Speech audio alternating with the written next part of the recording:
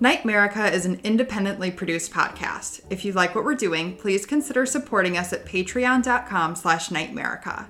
And please tell your friends about us.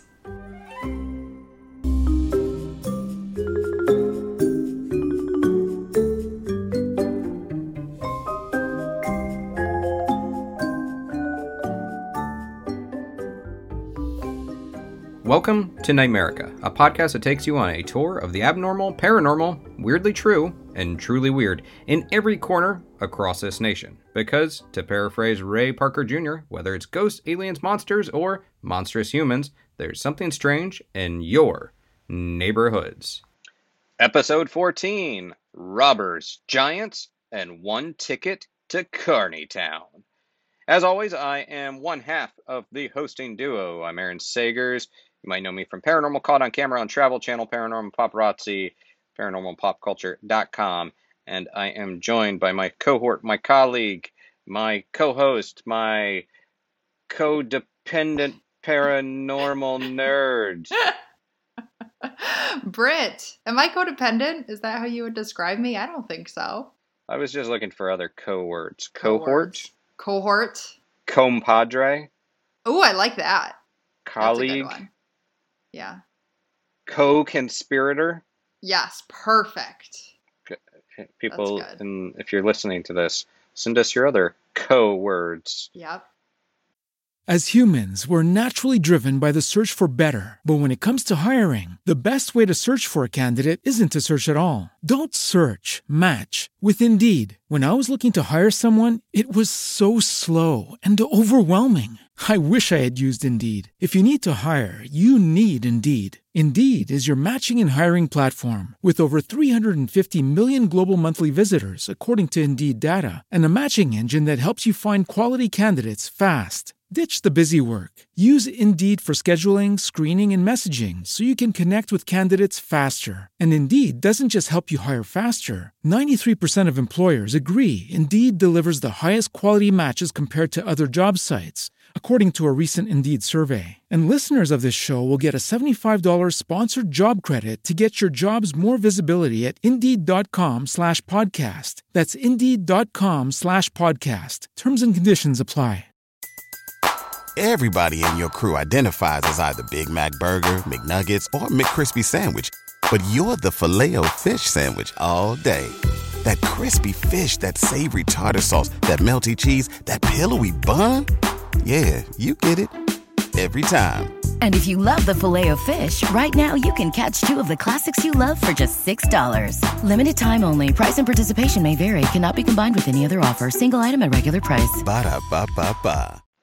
But we can cooperate together.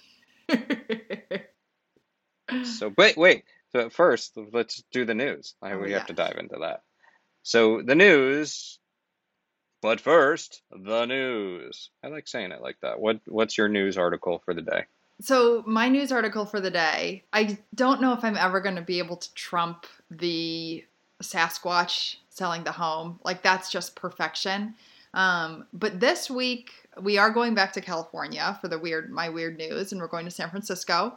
And the Golden Gate Bridge just installed these new panels, the metal bike panel lane. What did I just say? I don't know, but I'm following. Well, I'm not really following, but I'm being supportive. Oh, goodness. Guys, I took my HR exam yesterday. It's 6:30 in the morning, and I'm exhausted, but I passed. So bear with me. But the bike lane in the Golden Gate, San Francisco, installed new metal panels for safety and bridge restoration. But now, when the wind blows a certain way, it now plays music. It howls, it hums, and people have been blowing up the San Francisco helpline, their 311 number, because people are hysterical and going crazy over having this constant hum in their ears, and you can hear it all over. So there's people at the Land's End, that part of the island, that are hearing it miles away. So I think that's pretty crazy. Is it playing a certain song? Is it like Rick rolling the people that are driving across the Golden Gate Bridge, It would be or awesome an if it earworm? was something specific, but no, it's just like this super eerie, like like weird hum. So So not a bridge over troubled water. it's not a So bridge, but that would be awesome. But I'm curious what the Alcatraz prisoners think. If someone we know is a journalist and could get them on the horn, they got to hear it. What do they got to say about it? well, Alcatraz is no longer an active prison. What? Yeah, I've been there. How did I not know that? yeah. It's a tourist destination, but it's no I've longer. literally been there a few years ago. Why did I just say that? I'm such an idiot. You're not an idiot. You're I'm just exhausted. just, yeah. Sometimes you just assume a jail is still open, even though it hasn't been open in several decades. I literally anyhow. went in a cell Yeah, as a prisoner or as a tourist. as a tourist. As a prisoner, Okay. guys, I have a confession to make. There's typically the way you're a tourist at a jail is you can leave, and so Don't have make, to tunnel your way out. important distinction. But Important question. Do you think those prisoners swam across are still alive? well, wasn't how many actually got across? 3. Well, 2, I think they know for sure. I don't know, but I personally think it was yes. it was a long time ago that they escaped, so maybe they're dead now, but I would not be surprised if they I think they survived. survived for a while. Yeah. What's your weird Well, news? Also related to a body of water, however, instead of the bridge, this is about a monster. We're going over to Scotland for my weird news item about the Loch Ness Monster. Yes. Right. So, spoiler, she still hasn't been seen, at least not recently.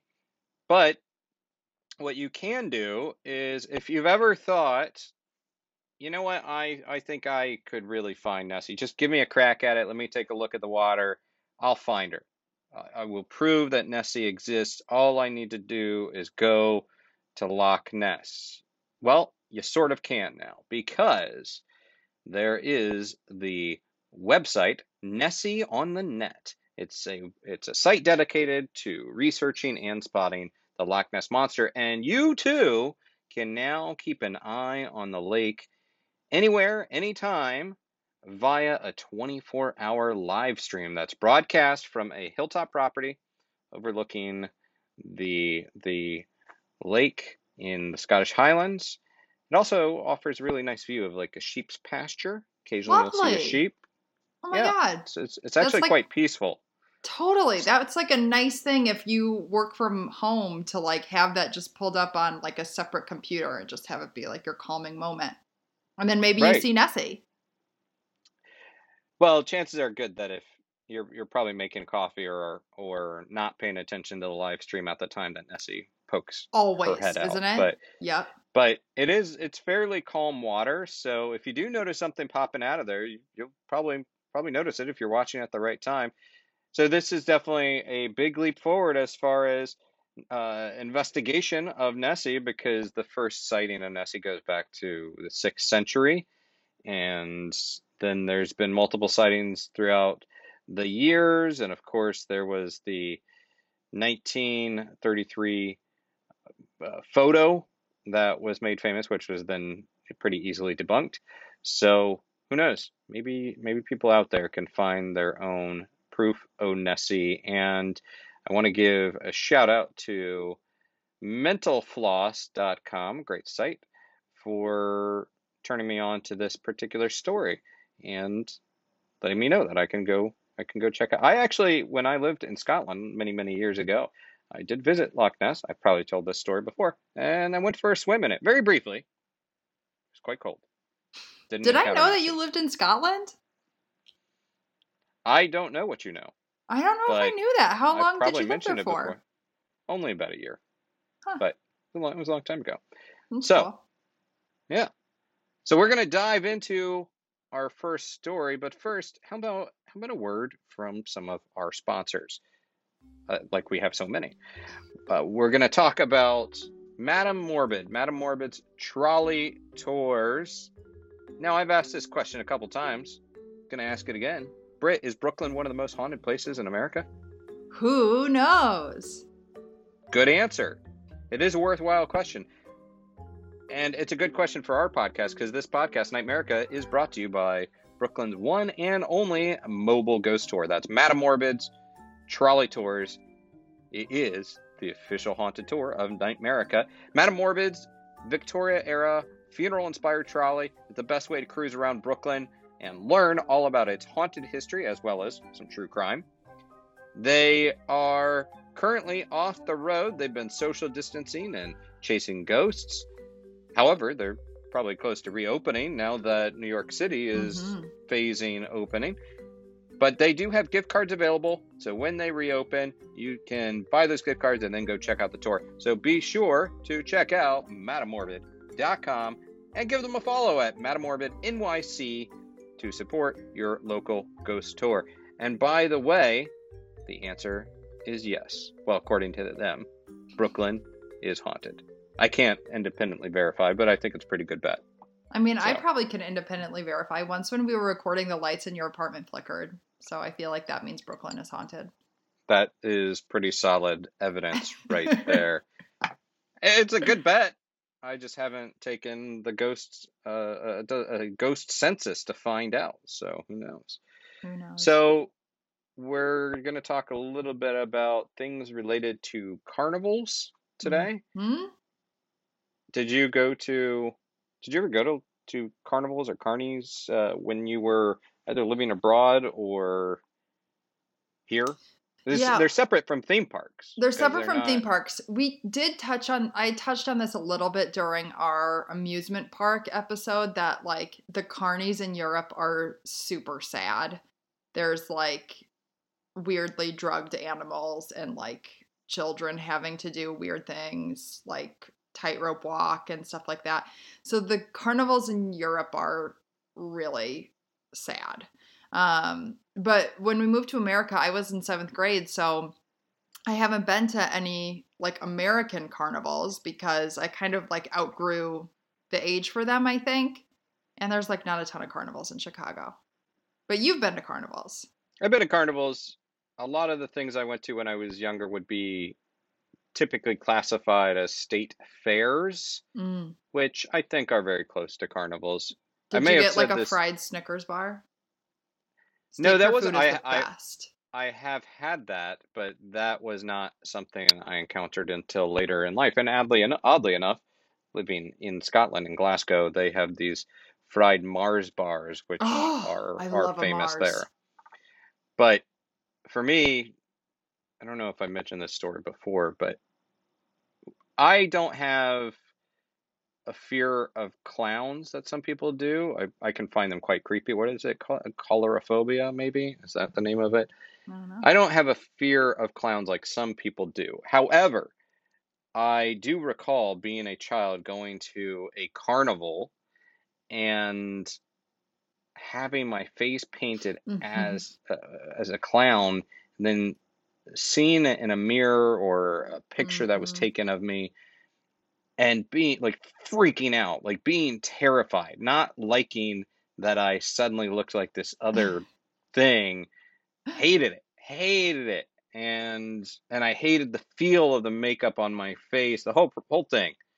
Didn't care for it. So that's my takeaway from carnivals. And I've also been to Coney Island, so which is not a carnival, but it's close. They have carnies. I've never been. That's like the top of my New York to-do list. It was what I wanted to do this summer, is go to Coney Island at some point. Yeah. Well, hopefully you can still go. But anyhow, so that's my carnival story going into this. But what's what tale are you bringing to our Nightmericans today? So Nightmericans, my story is crazy. So stay with me. But we're about to go on like a legit crazy carny coaster right now. I am telling the story of Elmer McCurdy, who was born in 1880 to a single woman. The scandal in 1880. And she was embarrassed to have her child out of wedlock, so she actually got her brother to adopt him and raise him as his own because the brother was married. But as a teen, his adopted father passed away, and his mother came back into the picture and told him that she was his actual mother. So like Ted Bundy and Charles Manson, already his life is like starting out on a rough note. After his teen years, he became a really heavy drinker. He was a plumber, and in 1898, he actually lost his job due to drinking, and had to just kind of move across the country trying to find work. In 1910, he decided to move on to a new career venture, as some of us are in life, and he decided to become a bank robber and a train robber. So he and some buddies robbed an Iron Mountain Pacific train because he heard there was $4,000 on board. They stopped the train, found the safe, and because he had experience using nitroglycerin, he decided to use that to bust it open. However, Lil Elmer used way too much and ended exploding the safe and burning all of the money inside of it. That's rookie move for a bank or rookie move, safe Elmer. cracker, I guess. Yep. There were $450 of silver coins in there. Despite being mostly melted, he was able to pry them off of the exploded safe, and they took them, but you have to imagine his buddies were probably pretty pissed. So a year later, he and two other friends decided to rob a bank in Kansas. They start this by breaking into the back wall with a hammer, which took 2 hours. Like if you hear someone breaking into, like tapping into your wall for 2 hours, you're not going to see what's going on. Anyway, Elmer decided to hit the outer wall of the vault with nitroglycerin. Again, they're letting this dude use this. He used too much, of course. He exploded the door, but to the outer safe, but they were still able to get inside to the inner safe. However, Elmer had used way too much nitroglycerin outside, and they had completely run out by the time they got to the inside vault, and they couldn't open it. So they just took $100 in gold coins that was sitting outside of the safe and ran away. Okay. His final act of crime was in October of 1911 when he and two other accomplices, apparently there's like no shortage of dudes that will do crimes with this idiot, decide to rob a bank that had $400,000 on it in 1911. It had $400,000. That's $12 million in today dollars. So, I mean, what kind of train carries that much cash?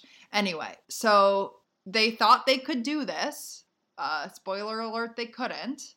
They ended up stopping the wrong train and getting on board that, attacking the people on the train, and all they walked off with was $46 and 2 bottles of whiskey.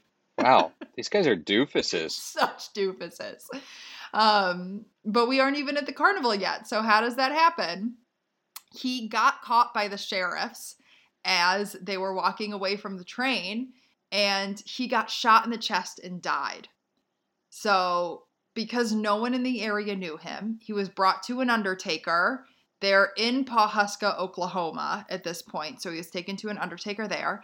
And the undertaker propped him up in a corner after preserving his body and charged people a nickel to come in and look at him. 2 carnival promoters heard about this story, and they went to this undertaker and claimed to be his brothers and took his body, but then, of course, put him on display as the embalmed bandit at the Great Patterson Carnival Show. So it's a traveling carnival, and they had him on display in each of these towns until 1922. His embalmed body toured the country for 11 years. until they ended up selling him to another carnival guy named Louis Sonny, who decided to change up how people would view Elmer now. And he required attendees of his carnival to buy tickets. And then they had to put the ticket in Elmer's dead mouth as a payment to see him. I love it. Like, where's the respect for this dude? Well, to be fair, he wasn't a very respectable dude, and he was a terrible criminal. He probably made more money as a corpse than he made as a bandit. Well, that's very true. So after being in Louis Sonny's carnival, he ended up being sold to 4 different carnivals over the years. And until 1976, which is 65 years after his death, the $6 Million Man TV show was filming an episode called The Carnival of Spies at the Long Beach Carnival in the ride The Laugh in the Dark. And during the shoot, a prop man decided to move a wax mannequin to the side, only to discover when he moved the body that the arm fell off and it exposed human bone and muscle tissue. So immediately they called the police, and thanks to Louis Sonny making them put tickets in his mouth, they were able to examine Elmer's body, find this ticket stub, and connect the dots to realize that this was Elmer McCurdy. They thought it was just a carnival prop until then. So in April of 1977, he was finally laid to rest in the Guthrie Cemetery in Oklahoma where he was shot. And to make sure his body would never be taken again, they poured 2 feet of concrete on top of the casket. That's one way to keep him down. Yeah, and that's the life story of Elmer McCurdy, who had more of a life after death. What year was he first put into service as a carny sideshow? 1911. 1911. Interesting. Yeah, I love these tales of these carnival exhibits because, and we'll be talking about this for the Patreon exclusive minisode, which you guys should check out our Patreon and subscribe if you want to hear it. But there's so many exhibits out there. There are these weird stories of things that were passed off as real monsters or artifacts from another time, or there's things like the Fiji mermaid. I don't know if you've ever heard of that, but that's a pretty famous one. And yeah, it's pretty cool. You can find some cool images online about it, but it was essentially this stitched together creature. I think it was a monkey made to look like a mermaid and passed off to look like a mermaid. So and that was P.T. Barnum that was behind that. But anyhow, so the history of these odd exhibits, I love it. I love it so much. And that's actually connected to what my story is going to be. But before we get to that, let's get another word from another sponsor. So as we record this, we're still in the midst of a pandemic. We're still quarantining. And if you think things have been bad during this, trust us. Trust us at Nightmerica. It could be worse. Don't believe me? Then you should read Dead Run. Dead Run, the new sci-fi thriller from author Mike Maddox. A mysterious force is taking control of people's bodies and making them run to stay alive. And if you cannot keep running, you blow up. You blow up like spaghetti left in the microwave too long. This is the ad copy. This is not my wording, so you know it's true because they wrote it. You blow up like spaghetti left in the microwave too long. No hint of hyperbole from me on that. Story follows a group of weary survivors as they make their way through a hellish landscape where there's only one rule. Do you know what the rule is, Britt? You gotta run to stay alive. That's pretty much the rule. They put it more succinctly. Run or die. Oh, okay. Because saying you want to, if you have a rule in the apocalypse, you want to keep it very short and succinct. So, say like, first you want to stretch, and then you want to make certain that you limber up, and then nice run or die. Spaghetti dinner beforehand. Yeah, go straight to it. Run or die. So this is exactly why we should all be jogging every day if we can, and using our carbs effectively.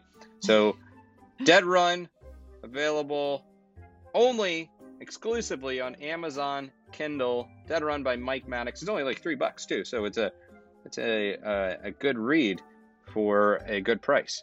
So check that out, Dead Run. Nightmerica is excited to announce we have a new sponsor, Manscaped. And to talk about the men's grooming kits, we have a really big fan of Manscaped. But not a man, a Sasquatch. From the Florida Everglades, let's welcome Skunk Ape to the show. Thanks for joining, Mr. Ape. Oh, Skunk is fine, just fine. That's what my friends call me. Even though you're an elusive cryptid, you're able to have a social life? Oh, sure. Wood booger, Yowie, Momo, Wendigo, Mogalon, we all hang out. Well, that's great. With all those friends, it's probably important to look your best. We take a lot of pride in how we look in the Sasquatch community, especially since, as you can imagine, there ain't a whole heck of a lot of us out there, so it gets pretty darn competitive getting attention from the lady squatches. So the Lawnmower 3.0 from Manscaped has a durable, skin-safe ceramic blade when you groom your, squatchy regions. Don't you know it? That Lawnmower 3.0 holds an edge so I'm less likely to nick my nugs. It's happened before, and it ain't pretty. There's blood everywhere. Everyone down in the glades heard me howl out that one time. Whoop whoop! That's what it sounded like when I nicked my nugs. But not with this Lawnmower 3.0. Dude, that's intense. I have certainly been there. It is no fun at all. Skunky, I imagine grooming down there probably takes a lot of time because you're a pretty big guy. Well, you know what they say about big feet. Big shoes? Big balls! Yep, right sizable Sasquatchicles. Big old ones. But with them lithium-ion batteries, I can charge that puppy up on the USB dock. I can use it for 90 minutes. It's even waterproof, so I can fire it up in the glades and take a good long time getting my squatchicles right where they needs to be. Well, with that waterproof technology, that's got to be helpful in the glades. Or even for a human like me who uses the shower. Is the Manscaped Lawnmower 3.0 getting you noticed down there? Only in the right ways. All the lady squatches or men, no judgment, they take notice. But I can still stay hidden, because with that quiet stroke technology, it does not make a lot of noise and attract unwanted looky-loos. And that's a very important part of the Squatch code. You gotta stay undercover, I can even groom up my squatchicles in the middle of the night, because it's got an LED light on it, so you can see where your Patterson and Gimlin are. It's a memorable pair. And speaking of memorable pairs, you also like the Manscaped Crop Preserver Ball Deodorant and Crop Reviver Ball Toner? Well, you might have heard I have a bit of an odor issue, hence the nickname Skunky. And with the Florida humidity, I can smell pretty darn ripe down there. So I use that Manscaped Ball Deodorant to make the squatchicles smell fresh as a daisy, and the ball toner to freshen up when skunk turns to funk. Maybe we should start calling you Flowers instead of Skunky. Well, Skunky, if you or your Squatch buddies or any listeners out there want to groom safely, and who doesn't, head over to manscaped.com and enter code NIGHTMERICA for 20% off plus free shipping off your order. For one more time, that's Squatchscaped. No, it's not. It's Manscaped. Manscaped, the right tools for the job. And let's dive into my story. It's interesting. I think we've mentioned before on the podcast that we plan these things. We do, even though sometimes it may not seem like it. We do actually plan these episodes out. We do. Yeah. I almost feel like we should act like we don't, so that way when we come across looking we really look professional, better. It's yeah, right. But no, we do plan a little bit, but we don't know one another's stories most of the time. But then there's this interesting crossover. So you have a story of a man, a corpse that was turned into this exhibit, a real man that many people assumed was probably fake. Yeah. And I have sort of the opposite story. So this is the story of the Cardiff Giant. It's one of my favorite stories out there, and it's a true bit of history. And we're going to flash back 153 years ago, 1867, and we're talking about the latter half of the 19th century, after the Industrial Revolution, where the nation is entering into the Gilded Age. So this is a time of great prosperity and economic growth. And interestingly, many people are still maintaining a lot of religious beliefs. However, it was also a time of hoaxes where people were trying to put one over on another person. And so hoaxes were kind of big at this time. And this is perhaps the biggest hoax of American history. So let's go back to 1867. George Hull is a cigar maker. He's also an atheist, a skeptic, and apparently a bit of a card, because he was. Is this how you found the story? Because you love a cigar. No, I do love a cigar. No, this has been one of my favorite stories for years. I first wrote about this story probably 10 years ago, but George Hull got into an argument with a revivalist preacher, so the story goes. And the revivalist preacher was citing, it was a Methodist reverend, I guess, citing the chapter in Genesis chapter 6, verse 4, that states, "Giants once roamed the earth." Now, this preacher took it as a literalist, took it literally. The book of Genesis said there were giants that roamed the earth, said it had to be so. So George Hull got to thinking. And as an atheist, but as also, a entrepreneur and a bit of a prankster, he thought he might be able to pull one over on this preacher and maybe even make some money doing it. So over the next 2 years, Hull spent $3,000 of his own money to bring a giant to life. And so that was about $50,000 in that day's times. Yeah. So he traveled to Iowa. He secured a 5-ton block of gypsum, said that it was it's a stone, claimed that it was going to be used to create a statue of Abraham Lincoln.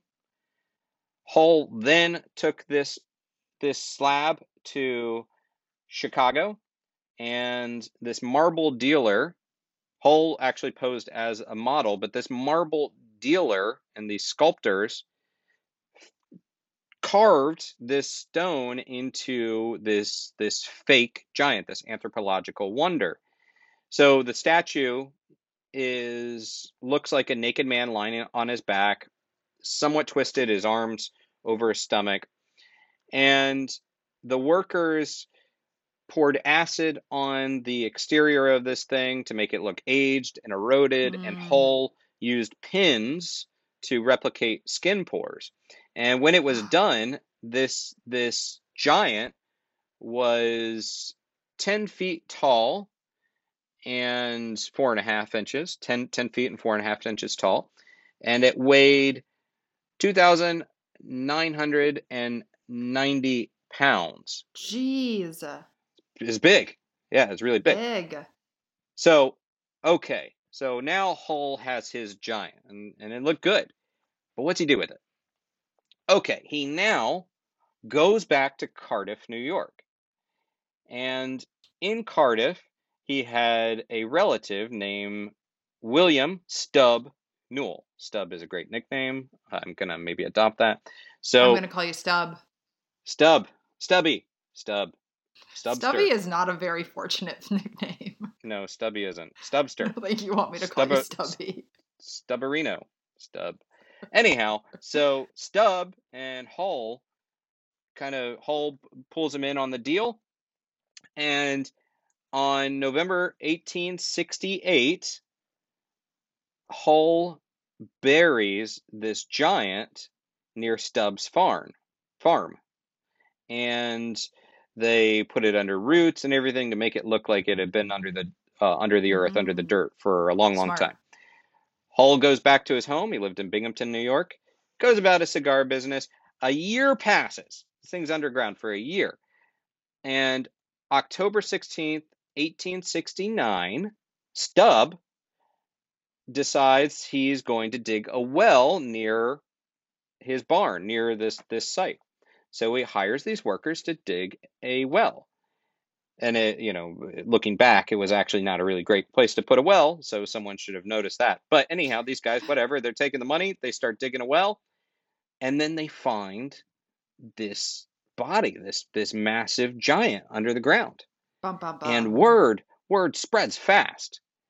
And according to the Syracuse Journal in 1869, quote, "Men left their work. Women caught up their babies and children in numbers. All hurried to the scene where the interest of that little community centered." So Cardiff already had a history of fossil deposits. So people thought that this was an ancient man who had been petrified in the waters by a nearby swamp, or an ancient swamp. And then there was, I believe, Stubb said, whatever, I'm going to just rebury this thing and forget about it. They're like, no, you have to display this. This is, in fact, evidence of Genesis. It's true. So this prehistoric man now was considered a new wonder of the world, a singular discovery by the newspapers at the time, like the Syracuse Daily Journal. And crowds, as they came, they wanted to see it. So what happened is they cover the giant with a white tent, and they start charging 50 cents for admission. And I think that was about maybe $4 or something of that day's, maybe close to $5 of that time's money. So 50 cents for admission. And people came. They came in droves, and people tried to buy the giant off of Stubb, because nobody knew Hull was involved at this moment. Turned him down. Eventually, they did sell this giant for $30,000. And again, Back then. for perspective, yeah, when they sold that for $30,000, that was, or close to $30,000, it was about $465,000. So this was a syndicate. They sold it to a syndicate of 5 guys. And those guys then decide that they're going to tour around with this thing. Now, at this point, level-headed people were also saying this is a load of bunk. There was a geologist named James Hall and a Rochester University professor named Henry Ward. And actually, no, I'm wrong. Those guys actually did say that this is a remarkable object. However, other scientists said this is bunk. This is just Charles Marsh was the one that said this is a most decided humbug, which I love that word. Humbug. I love the word humbug. Yeah, and it's not as good as triflers. Ugh. But was that your word, girl. triflers? Yeah. Yep. So, okay, so they're touring this thing around. They're making money. They're making bank. Well, who shows up? Showman P.T. Barnum. Now, I mentioned him earlier with the Fiji Mermaid. He knew how to put on a show, so he showed up, and he offered to buy this thing. And this is sort of, it is now essentially a carnival. It's a road show. P.T. Barnum shows up. He wants to buy it, and he wants to display it. But they say no. They're like, no, we're making so much money on this thing. Why would we do that? No. So what does P.T. Barnum do? This is like so awesome. P.T. Barnum makes his own giant. He builds an exact replica, and he displays it at a museum in Manhattan. And he says this is the real Cardiff giant, the real giant, not a fake like that other thing. And he runs ads. What is it? said the ad. Is it a statue? Is it a petrification? Is it a stupendous fraud? Is it the remains of a former race? Drew huge crowds, outsold the original, and making a ton of money off of it.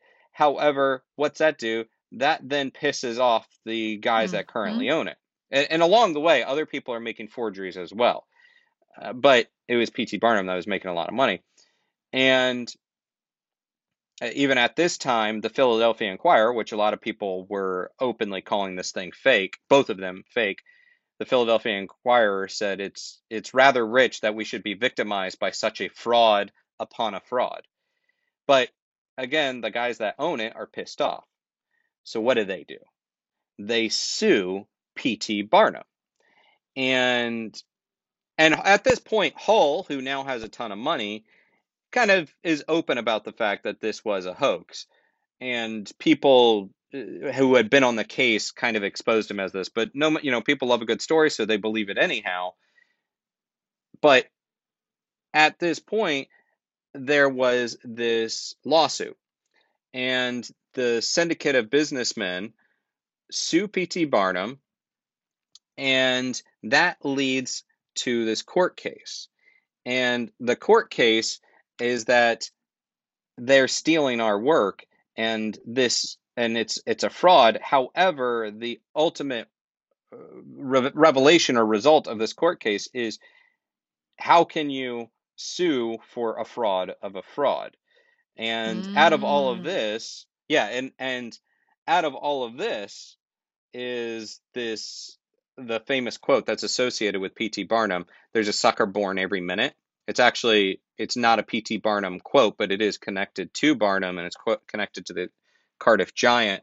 It was actually uttered by a man named David Hunnam, who was talking about the Cardiff Giant. It wasn't a P.T. Barnum quote. So anyhow, this thing it survived for a while, making a lot of money. And by 1880, it had fallen out of favor, and it was then condemned to storage in a barn in Massachusetts. And at that point, it seems like it would have slipped from memory. And George Hull actually went on to one-up himself, because apparently it wasn't enough to get one good hoax out of it. He tried to bury another giant in Colorado, which everybody was onto, like, okay, dude, like, yes, you found two giants. We get it, dude.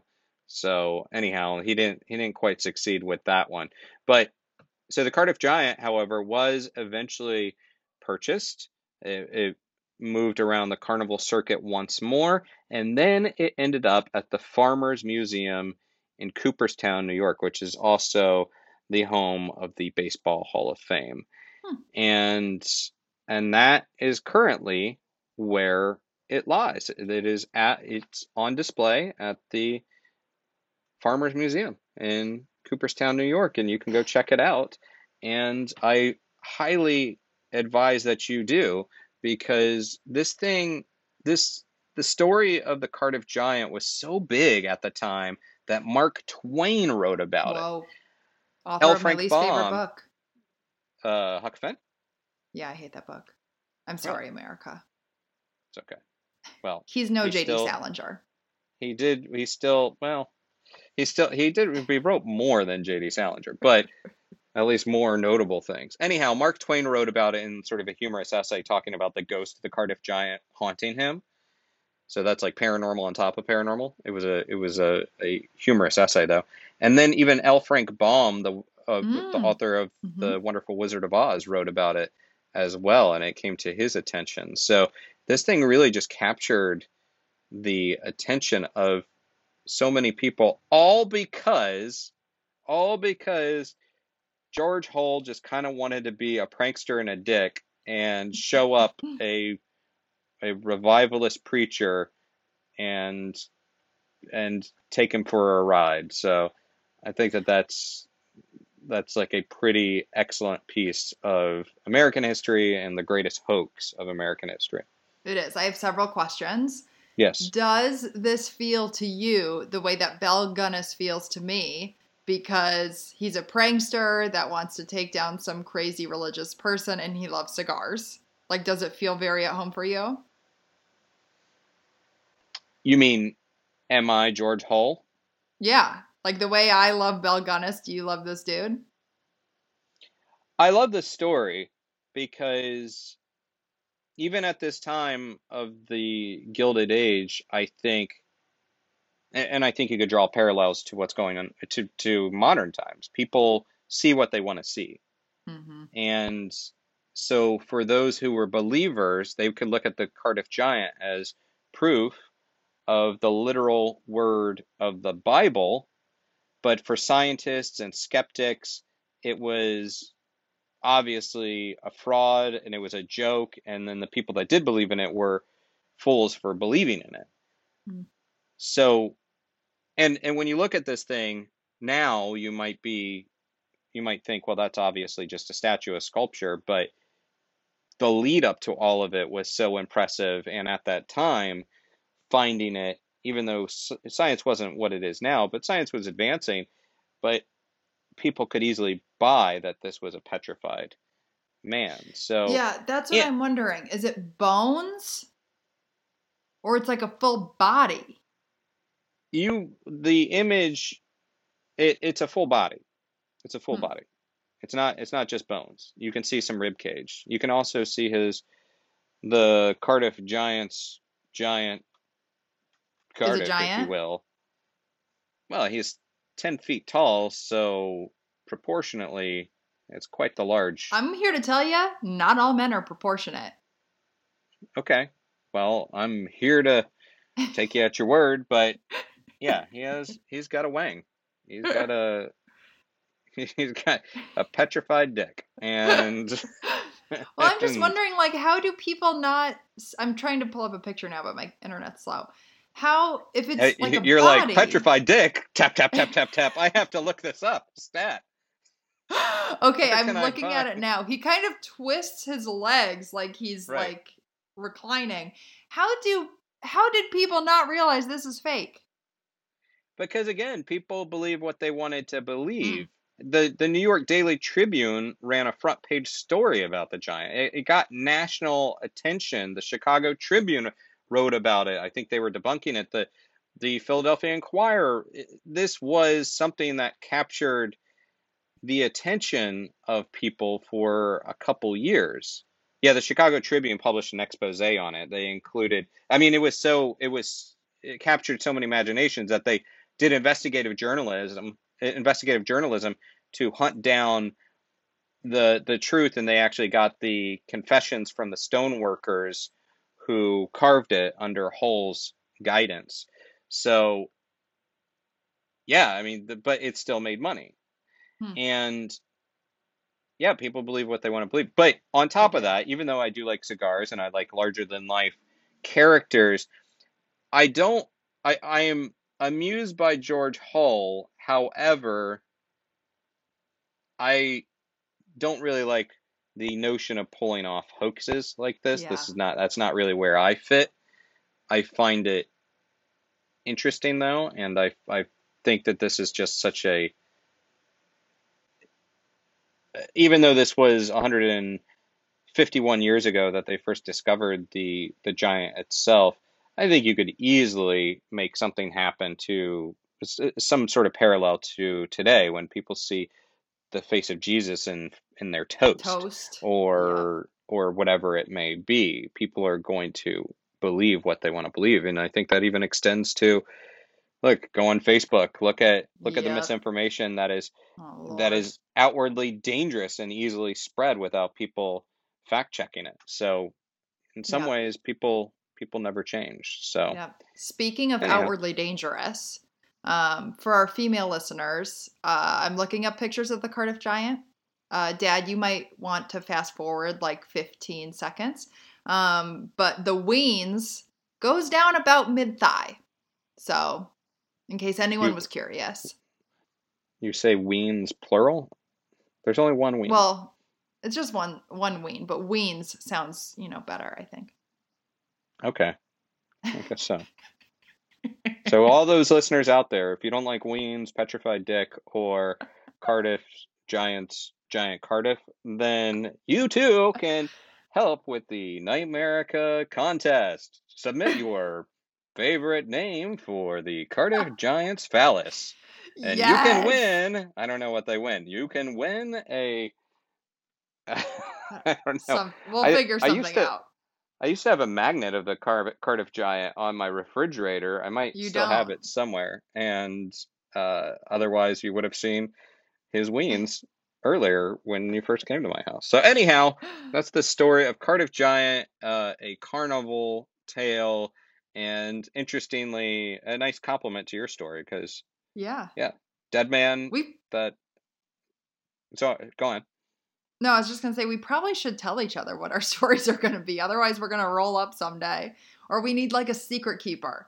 Like we tell one person and then they can say like, no, you can't do that story.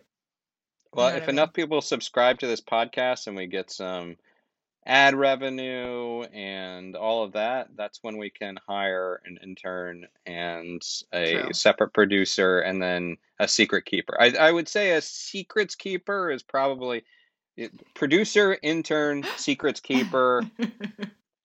I think once you get to secrets keeper, you know you found success in the podcast world. Yeah, for sure. Which is why all of you out there should tell people about this podcast and spread it around to your friends and neighbors and whatnot safely at a social distance. But with that said, let's check in for some paranormal pop culture and what we are into in the entertainment world this week. Do you want to go first? Sure. I'm super excited now that my HR test is done and I can do things that are fun. I am going back to reading a book by Tana French. I'm sure any of my like mystery, true crimey book nerds know Tana French's name. She's really beloved in like the mystery community. I'm reading a book called The Witch Elm, which is one of her really well-known books. And I'm like probably about halfway done with it. And she's just such an interesting author because I'm so used to reading like mystery books that are like, you know, like Riley Sager's books where like you can't put them down and, you know, every page turn has some twist or turn to the story. Tana French is just a really beautiful author in the fact that she weaves this whole background story before ever even getting to the crime in question. So it's also just a really good book. But yeah, I'm excited to finally be reading like good literature and not just like HR laws. What about you? Really. What's yours? HR laws, I suppose, could be good literature if they... I mean, there's some like really interesting one. Like there's one, the GINA Act. It's like the Genetic Information Act, where like the military can't not hire you because of like what your genetic information says. Like there's this whole thing about the military like has to hire you even if like your genetic information says weird information. I don't know. There's a lot of weird stuff out there that's pretty interesting. Yeah, interesting. Well, I am going in a different direction. One thing I want to say is going back to Cardiff Giant. I do want to, even though I've done a lot of my own research on this, I do want to give credit to history.com and livescience.com and the Smithsonian Mag.com. They were all additional resources for this and added some more color to a story that I've already known and loved for many years. But I digress after digressing. So for me, I am still in the early stages of reading it. However, there is a Bigfoot book of fiction out there. It is called De-Evolution or Devolution, a first-hand account of the Rainier Sasquatch Massacre. And Sasquatch it is written... Massacre? Sasquatch Massacre, as in the Sasquatch massacring other people. But I assume I'm still in the early stages. However, so this is written by Max Brooks. And if you don't know Max Brooks is a great guy. Worked with him a couple times in the past on like Comic-Con panels. And he is best known for essentially launching the modern zombie wave. He is a big fan of George Romero's zombies, but he wrote World War Z in the Zombie Survival Guide. And so he became quite famous for that. And now he's moving into the world of Bigfoot. And the setup for this, I love World War Z, the book. Not so much the movie, but I love the book. Love the audio play of it. Great listening, great reading. And with this, he sort of takes that similar pseudo-factual documentarian style approach, and there are elements within the book that are actually factual, like Teddy Roosevelt in 1893 wrote about his own experience with a potential Sasquatch. That did happen. That actually, yes, that did actually happen. So Brooks includes real factual footnotes and then interviews with a park ranger, things like that. But then we have sort of this fictional account told through the diary of a missing woman who was part of this sort of hippie community that apparently encountered a terrible Sasquatch situation. So anyhow, that's set in Mount Rainier. So yeah, I'm in the early stages, but I'm quite enjoying it. And it also reminded me, as I was reading this, so there's not a whole lot of, not a ton of good Bigfoot fiction out there. There's been some attempts. True. There's Harry and the Hendersons. There's a bunch of fun horror movies out there. But you can't talk about Bigfoot fiction without talking about Bigfoot erotica. Have you ever heard of Bigfoot erotica? No. Well, I'm going to tell you all about it. Oh my God, So- Dad, please stop listening. The episode ended. I'm not going to read Bigfoot erotica. I'm just Okay. going to talk about it. Yeah, I'm going to read my own Bigfoot erotica. Don't act like you haven't written any. I'm using this podcast as a chance to really launch my career as a Bigfoot erotica author. No, but it is a thing. This might be the funniest thing to picture ever. It really is a thing. Like, I first wrote about Bigfoot erotica. I did not write it. I wrote about Bigfoot erotica back in 2014 because there was a woman, or an author named Virginia Wade, who wrote some Bigfoot erotica stories that were actually published in Penthouse and ended up being a 3-volume, 16-book Bigfoot erotica opus, a magnum opus, a Bigfoot opus. And she was making something like $30,000 a month in Amazon Kindle downloads. This is going back to 2014. I don't know what she's making now. And her book was downloaded. The one book in 2012 was downloaded more than 100,000 times. So there's a lot of people that are into the Bigfoot erotica. Now, but and I think even Anne Rice commented on it, that she was in awe of how much money that this Bigfoot erotica was making. I will give you one quote from Virginia Wade's story. There's more to this too. I don't know. I'm springing this on you. I'm sorry. No, I love it. This might be my favorite thing we've ever talked about on the podcast ever. A quote from one of the books, it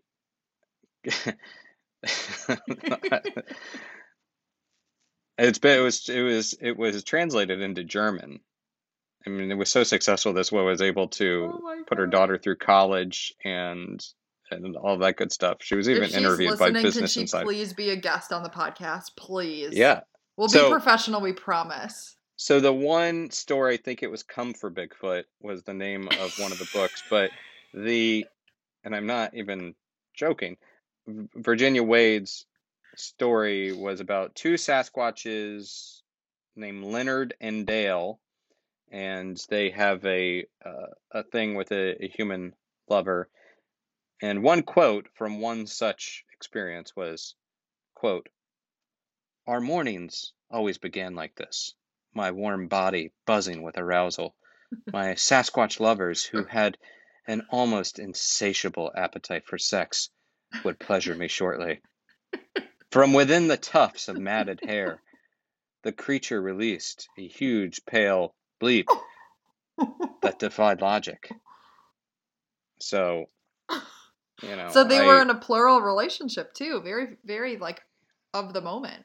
Sasquatches don't follow our societal constraints. Anyhow, that was what I was thinking about. But there was 2 years ago. 2 years ago, there was a congressional race in Virginia. It was Virginia's 5th congressional district between Denver Riggleman, who was a Republican, and Leslie Cockburn. Yeah, well, both of them are a good name.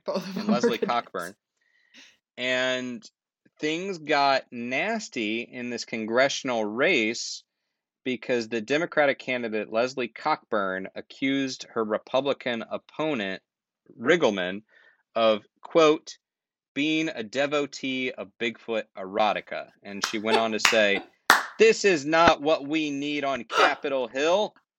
So what is it with Republicans being into weird sex stuff? That led to a revelation that Riggleman indeed wrote a story called, he was a co-author of a book called Bigfoot Exterminators, Inc., the partially cautionary, mostly true tale of a monster hunt in 2006.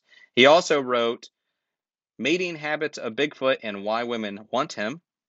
So that's a must read. I need to pick that one up. You do. That I learned from Bigfoot. Yeah. But yeah, indeed, he was a author of some Bigfoot erotica. He would talk about Sasquatch's junk on his own social media. Wow. And So what's your Sasquatch erotica pen name? Stubbs McCockburn? Yeah, for the Scottish audience. Because I really like, and the McCockburn makes it classy. It does. But Stubbs McCockburn, yes. That'll also be the name when a t-shirt that says Stubbs McCockburn. For Congress. Yeah. So, this took a weird turn. It did take a weird turn, but I love it. Well, I was just, as I've been reading this book, Max Brooks's book, it's a good book, but I can't help but think about Bigfoot literature and I don't know, maybe I'll get further into Max's book and I'll get some hot Bigfoot sexy time happening. Hope. So please report back for next week's Paranormal Pop Culture. I can't tell you how long I could continue talking about this topic because I know way too much about Maybe Bigfoot we should do a mini-sode on this. Based on how much I've written about it in the past for paranormalpopculture.com, there was some pretty cheeky, fun stuff. So there's also alien erotica. There's all sorts of erotica. But anyhow, hey, look, whatever. As long as it's consensual between the humans, the Bigfoot, the aliens, we're all about consensual. We're all about it, man. Paranormal love sex. Yeah, cryptids, aliens, whatever. As long as they're cool with it, we're cool with it. So we're cool with it. And that's the story for me and Stubbs this week. Yeah. Stubbs McCockburn coming at you live from Nightmerica. Oh, great. If you like Nightmerica, please consider supporting us at patreon.com/Nightmerica. And consider leaving us a review on Apple Podcasts. Give us a follow on social media and share this with your friends. And if you'd like to share your paranormal stories or even seek paranormal advice, which is for entertainment purposes only, email nightmericashow@gmail.com.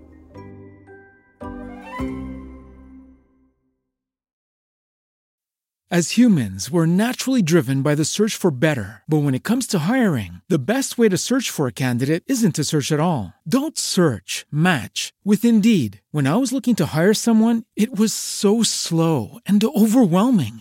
I wish I had used Indeed. If you need to hire, you need Indeed. Indeed is your matching and hiring platform with over 350 million global monthly visitors, according to Indeed data, and a matching engine that helps you find quality candidates fast. Ditch the busy work. Use Indeed for scheduling, screening, and messaging so you can connect with candidates faster. And Indeed doesn't just help you hire faster. 93% of employers agree Indeed delivers the highest quality matches compared to other job sites, according to a recent Indeed survey. And listeners of this show will get a $75 sponsored job credit to get your jobs more visibility at Indeed.com/podcast. That's Indeed.com/podcast. Terms and conditions apply.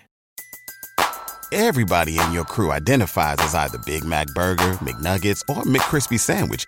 But you're the Filet-O-Fish Sandwich all day. That crispy fish, that savory tartar sauce, that melty cheese, that pillowy bun. Yeah, you get it. Every time. And if you love the Filet-O-Fish, right now you can catch two of the classics you love for just $6. Limited time only. Price and participation may vary. Cannot be combined with any other offer. Single item at regular price. Ba-da-ba-ba-ba.